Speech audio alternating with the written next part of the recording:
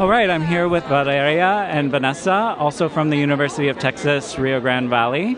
And Valeria, I'll start with you. Would you tell us a little bit about your research that you're presenting today?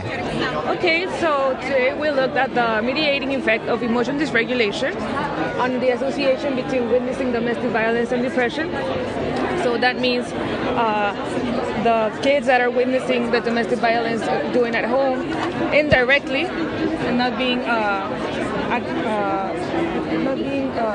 perpetrated are the ones suffering, as well as the ones that get the direct exposure to violence. So the reactions to this result is that they cannot clearly regulate their emotions.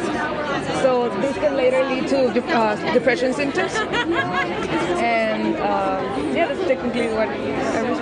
Great, thank you. And Vanessa, it looks like what you're presenting today has to do with the sibling relationships as well as witnessing parental domestic violence. Would you tell us a little more about that?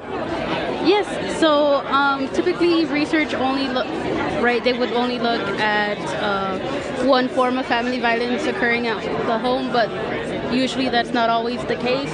So in this research we're presenting, it's witnessing domestic violence, right? Either the father is the perpetrator or the mother is the perpetrator, right? Because it could be both forms.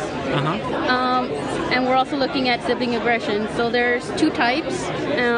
There's proactive, which is when you're actively being aggressive toward your sibling, and it's usually because you're trying to get something out of them, you want them to do something, or you just want to hurt them, right? And reactive is when you're responding to your sibling's aggression, so you're being aggressive because they're being aggressive and you want them to stop. And we found that witnessing domestic violence, either the father perpetrating or the mother perpetrating, along with being proactively aggressive towards your sibling, leads to poorer peer attachment, which means you don't have as good as a relationship you should typically have with your peers.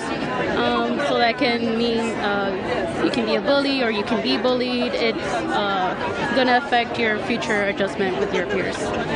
Great. Well, it sounds like there's some good research being conducted, and I look forward to hearing more about the results as you move on from here. Thank you very much for sharing today.